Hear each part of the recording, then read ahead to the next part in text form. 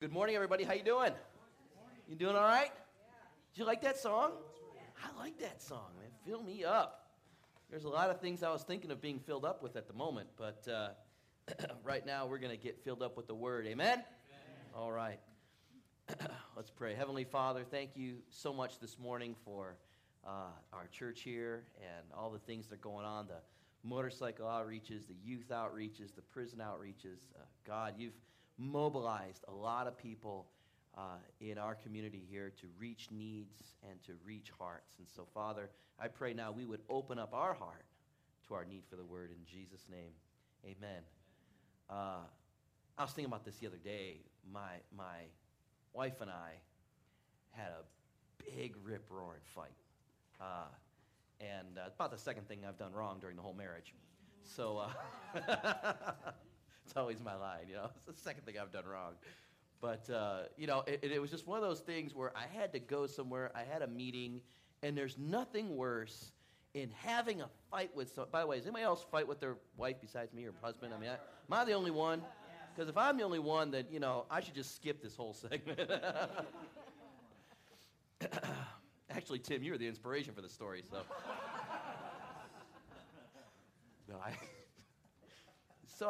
And you got to go to work. You're,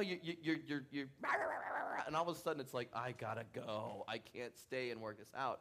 And it's like one of the worst feelings you can have. Because what happens is, as 4 o'clock, 5 o'clock, 6 o'clock rolls around, you begin to think, I got to go home. I got to go home and face the music. And the worst part is, you've had a day to realize what a jerk you've been. And so now you're thinking, not only do I got to go home, but I got to go home, and I know I'm not completely in the right. So I got to go home and apologize. I got to go home. Come on, guys, be with me here. Have you ever had butterflies like that, I got to go home. And you're almost thinking of ways to stay late. You're kind of conjuring up work for yourself, hoping your wife gets really tired by the time you get home, and she's like, you know what, let's just forget it. Does that ever happen, by the way? Coming home. That's kind of the theme of today's message. Coming home. And in Luke chapter 15, we have not a husband and wife, but a son and a father who have been separated by distance. And the boy comes home. It's a familiar parable, the parable of the lost son or the loving father, however you've heard it in years past. And I want to talk about that today. I think it's an important thing to talk about coming home and what brings us home. The context of the parable is a confrontation, once again, between the Jewish rulers and Jesus. And the Pharisees are criticizing Jesus because he doesn't just receive people who don't believe. He doesn't just receive the murderers and the thieves and the hookers and the corrupt IRS agents. He doesn't just receive them. He talks with them. He walks with them. He befriends them. He finds them just where they are. And the Pharisees, the Jewish rulers, are saying, Jesus, they don't need forgiveness. They need more rules. They need more structure in order to get God's blessing. Then, and only then, can we begin to see some real good things come out of their lives. In a way, you can kind of see the Pharisees' concern. Jesus is hanging out with the people that from birth we are warned to stay away from.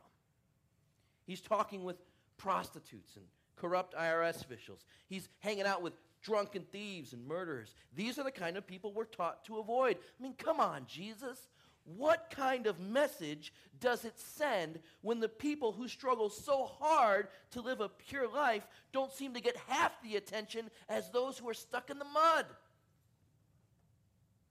Do we really want to promote a faith which says the lost are precious in God's sight, that good behavior equals less divine joy while bad behavior equals more? Jesus, the best way to help these people is to let them have it. Let's get these standards of morality back up. Let's help these people achieve it. Jesus. This isn't just bad theology. It's bad pastoral care. Jesus, you're not helping these people. You're quibbling them. You're quibbling them for life. You receive sinners and give warnings to the righteous? What kind of message is that? Pretty soon, Jesus, people are going to be saying, why should I buy from the Pharisees what Jesus is giving away for free? Turn with me to Luke chapter 15, beginning in verse 11, as we read a very, am I on? Okay. Very popular story here. The parable of the lost son, beginning in verse 11. Jesus says, there was a wise man who had 2 sons. And the younger one said to his father, Father, give me my share of the estate. He's basically saying, Dad, you're dead to me. You're dead to me. You aren't dying quick enough so I can get the inheritance, so I just want it now. But I've considered you dead to me. And the father agrees.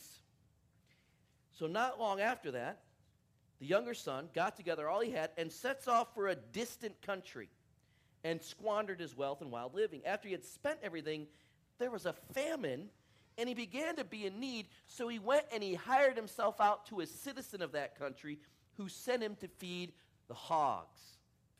No, the pigs. He longed to fill his stomach with the pods that the pigs were eating, but no one gave him anything. When he came to his senses, he remembered, now how many of my father's servants have food to spare? And here I am starving to death. He's saying, man, my father treats his servants good. Much better than these pods I got. My father treats his men good. And here I am starving to death. I'm going to go back, set out, meet with my father, and say, I have sinned against heaven and you. Will you at least let me come back and work for you? Verse 21, his son goes back. Verse 20. So he got up and he went to his father. While he was a long way off, his father saw him, and filled with compassion, he runs out, meets him, throws his arms around him. Not the greeting that the son had expected when he had said, you're as good as dead to me.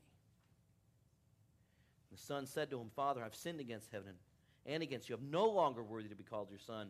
And the father says, quick, bring the best robe and put it on him. Put a ring on his finger and sandals on his feet. Bring the fatted calf and kill it. Let's have a feast and celebrate, for this son of mine was dead, and now is alive again. He was lost, and now he's found. So they began to celebrate. Meanwhile, he had another son. Other son was in the field. And when he came to the house and he heard the music and dancing, he called one of his servants. He said, what's going on?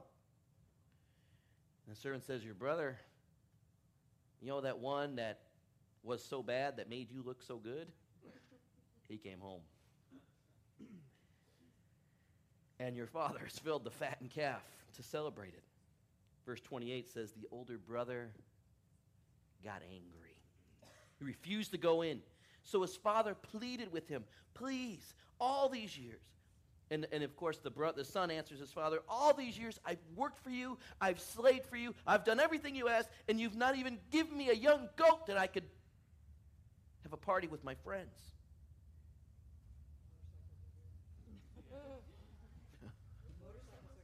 Okay. Not an earthquake. Thought it was a jet plane flying a little too close to the ceiling there. It says, but when this son of yours squandered your property with prostitutes, he comes home, you kill the fattened calf for him? My son, you're always with me, and everything I have is yours, says the father. But it is right to be celebrated and glad, because this brother of yours was dead, and now he's alive. He was lost, and now he's found. After reading through this whole story, I set myself to answer a question. What brought the dude back? What brought him back? It takes guts to say, you're dead to me, give me all your money, and then to come back. What brought him back? Was it that he was starving? Well, that was all part of it, sure. But he could have went 1,000 places to handle that need. What made him think of his father? It was his father's goodness toward his servants. He remembered how he treated even the slaves of the household. And he said, you know what? My father's a good man. if he treats his servants that way, I'd rather be one of his servants than live out here with the pigs. So my life point for this morning is very simple. It's God's goodness that brings us home. When I was a kid, I used to sneak out of the house at night. Now, if you were all teenagers, I wouldn't tell this story, but since you're not, and hopefully you have your own houses so you don't have to sneak out, I used to sneak out when I was a teenager to go smoke pot with my friends. And we had a particular curb that was dark, and not a lot of cars went by, undeveloped road. One night, my dad realizes I'm not in my bed. And so he gets in his truck, and he starts driving to me. And my dad's headlights were certain, I could tell if it was him. So I see his truck driving slowly, and I can tell he's looking for me. And the more he would try to find me, I was running through neighbors' yards. I was playing. It was kind of getting fun after a while.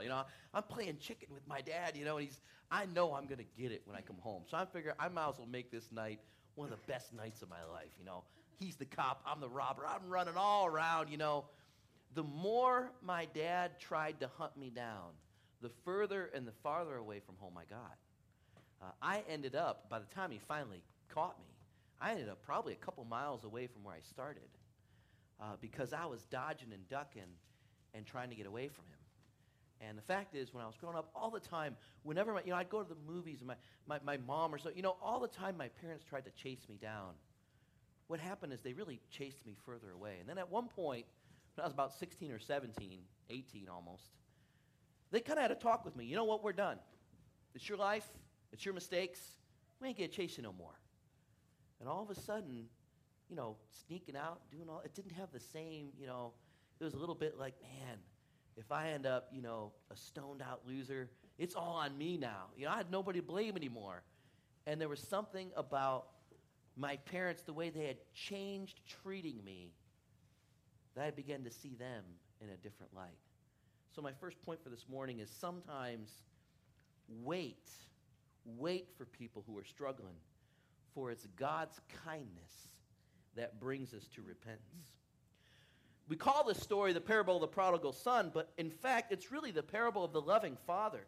It emphasizes the graciousness of the father more than the sinfulness of the son. The son is very relatable. How many of you have just wanted to take off, go out to find America, and just go out and get lost in the culture and the world and go out and party and just kind of sow your oats. In each one of us, there's kind of that, we can identify with that. What's really hard to identify is if we had been insulted like that father had been, it's a lot harder to receive people like that back into our lives. When people think of God as a merciless judge, and Jesus is trying to teach these Jewish rulers, you have made God out to be a merciless judge. I've come here to change that. He's not the merciless judge. He's the loving father.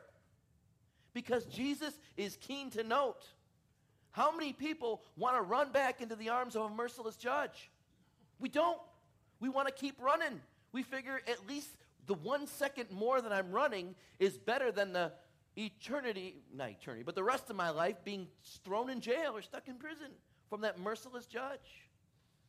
And Jesus is saying, when people think of God as the loving father that he is, it's God's love. It's God's kindness that brings us to repentance. Oh, sure, I've seen people white-knuckle it for 100 days out of fear that God might not do something for them if they blow it big. But it lasts 100 days, maybe 2. But when people grab a hold of God's heart, say, man, you know what? I've taken for granted his mercy. I've taken for granted that he is a good God, and I'm not going to do that anymore. God, I'm coming home.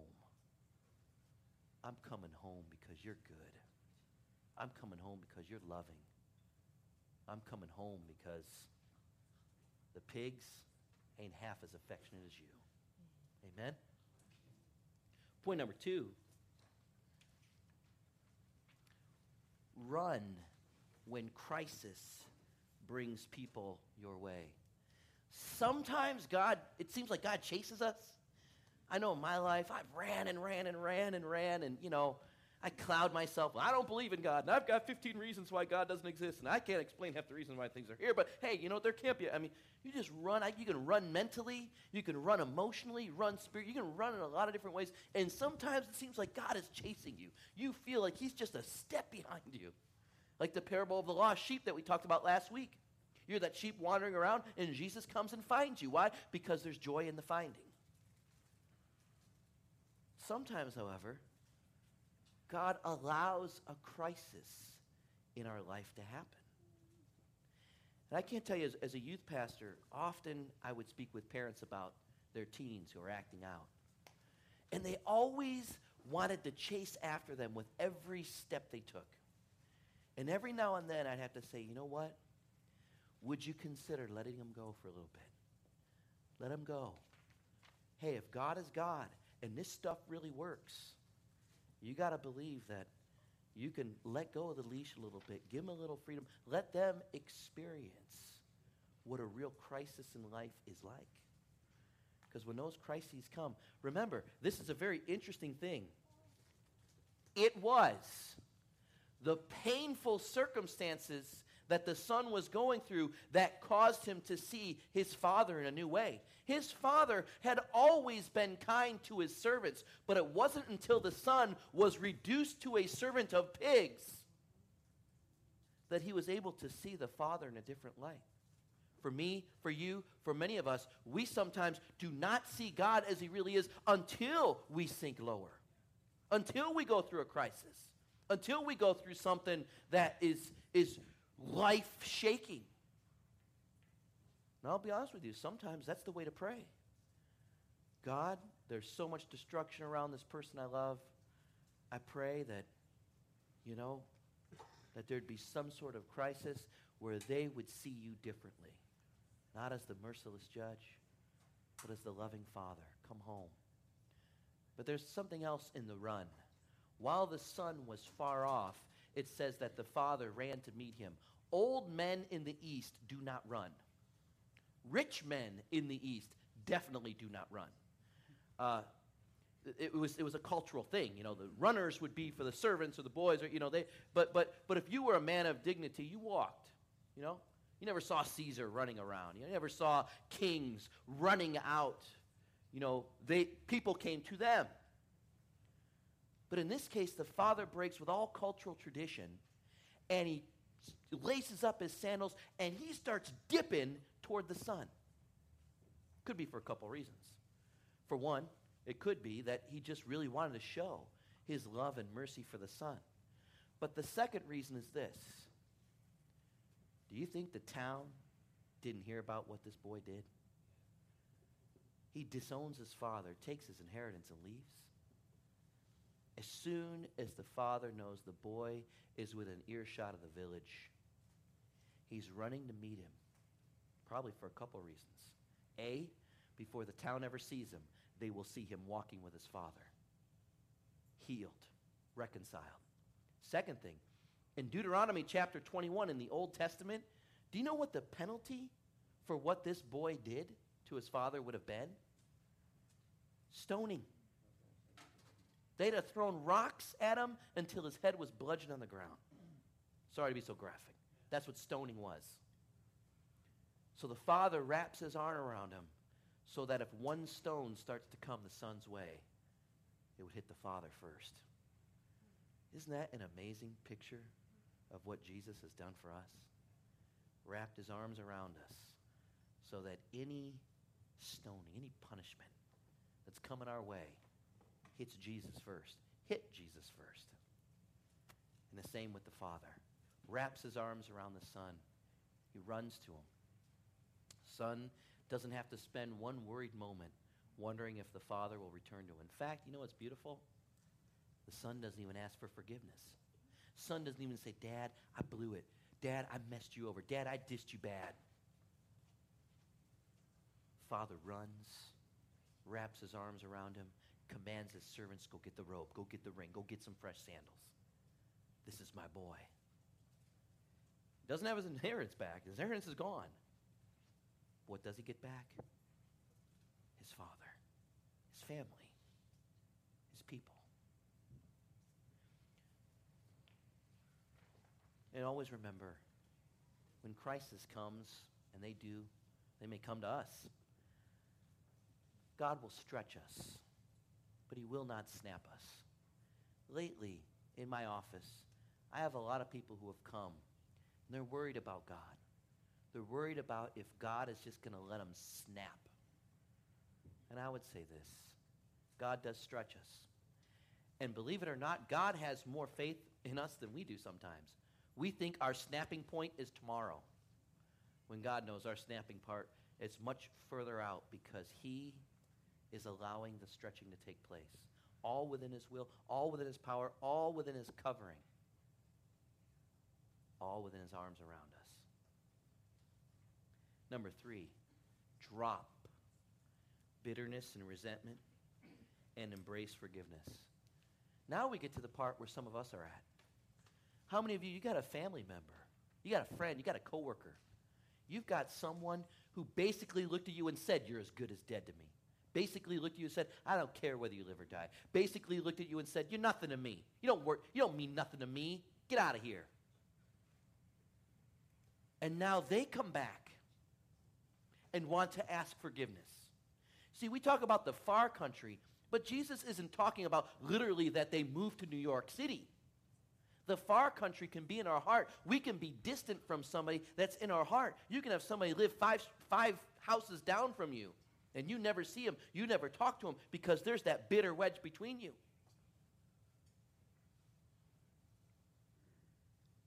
And now they're coming back. And he's saying, why should I share my estate with him? He wasted his own inheritance. Why should I share my father's love with him? He walked out on everybody. Hey, this guy made me look good. Now him coming back, I'm not looking as good anymore.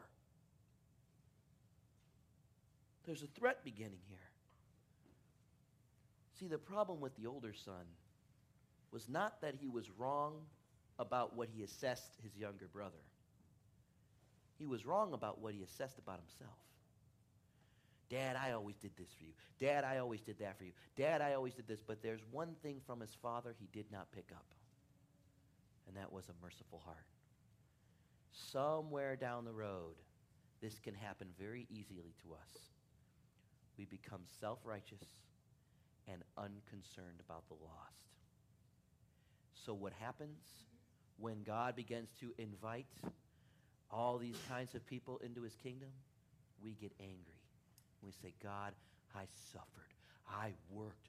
I did so hard. How can these people be being blessed? And here I am stuck in church going nowhere fast. It hits home when we realize that bitterness and unforgiveness seems a lot easier than letting it go. And so Luke tells us that the brother would not go into the house. You get a horrible scene at the end. You have a party going on. The servants, the sisters, the mom, the dad, everybody is selling that this boy came to his senses. He came home and realized that life in his father's house was embracing the life that's truly life. There's one person who's not inside the house. He's at the door, pacing, chewing on his tongue, cracking his knuckles, growling. He's thinking about how he wants to ask for his inheritance now and get out because he's mad. He's angry, and he cannot let it go. In fact, at the end of the story, you have a father pleading with one son and hoping to restore another. Everybody in the chapter kind of ends with a little bit of joy, except for the older brother. He's outside. And believe it or not, by standing out at that door, he had actually left home in his heart. So this morning, my final point is, come home. Become a kid again. Become God's kid again. The parables of the lost sheep and the lost son, as far as I can tell, neither of them actually ever repent. That comes second. Jesus deliberately does not go there at first because repentance without love and healing quickly decays into religion and ritual. But Jesus focuses on the joy of finding and the joy of forgiveness, and he's trying to show these Jewish religious rulers that that's the way. Jesus' point, he's saying, man, they're not found because they're worthy. They're found because I am determined to find them. Because I love them. And I desire for them to come home. In my years of preaching and pastoral ministry, I have met many of the elder brothers and elder sisters who have preferred nursing their anger to enjoying the fellowship of God with God and God's people. And because they refuse to forgive, they've even alienated themselves from church, alienated themselves from their family. They're absolutely sure, and this is a dangerous place to get to, they're absolutely sure that everyone else is wrong and they are right. And so they plant their feet deep in their own rightness. But in the end, they talk loudly about the sins of others, but are blind to their own. So I encourage you this morning, don't stand outside today. Drop the bitterness. Drop the resentment. Run to those who turn back to the Lord, even for a second. Wait upon those, for God's goodness brings us home. God's mercy leads us to repentance. Become a kid again. Come home. If you were to ask me, Tom, as many of you know, I was not a Christian for the first half of my life.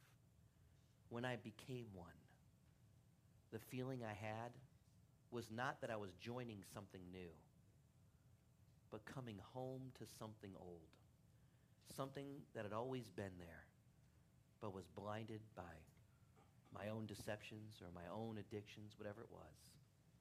It was a coming home. It was becoming a kid again and being restored to a loving Father. Bow your heads with me. Worship team, come on forward. There's two people that this message really talks to today. First is, maybe you're the elder son standing at the door. You don't want to fight people at church. You don't want to tell people about God because you're mad. You're angry. Let them all rot. Let them all burn. Just that attitude of the older brother. Hey, I work hard to pull my weight around here. If people want to go fall off a cliff, go let them. I don't care. That's one attitude God's trying to go through. Get to us this morning. Why? That we don't decay into self-righteousness. That we don't look so clearly at the destruction of others and not realize that we too are all equal at the cross. But the second thing is, for some of us, we are those lost sons and daughters. We're out in the far country of our hearts, the far country of our spirits. And hopefully this morning you've seen the Father is good. He's loving. Allow his kindness to bring you home.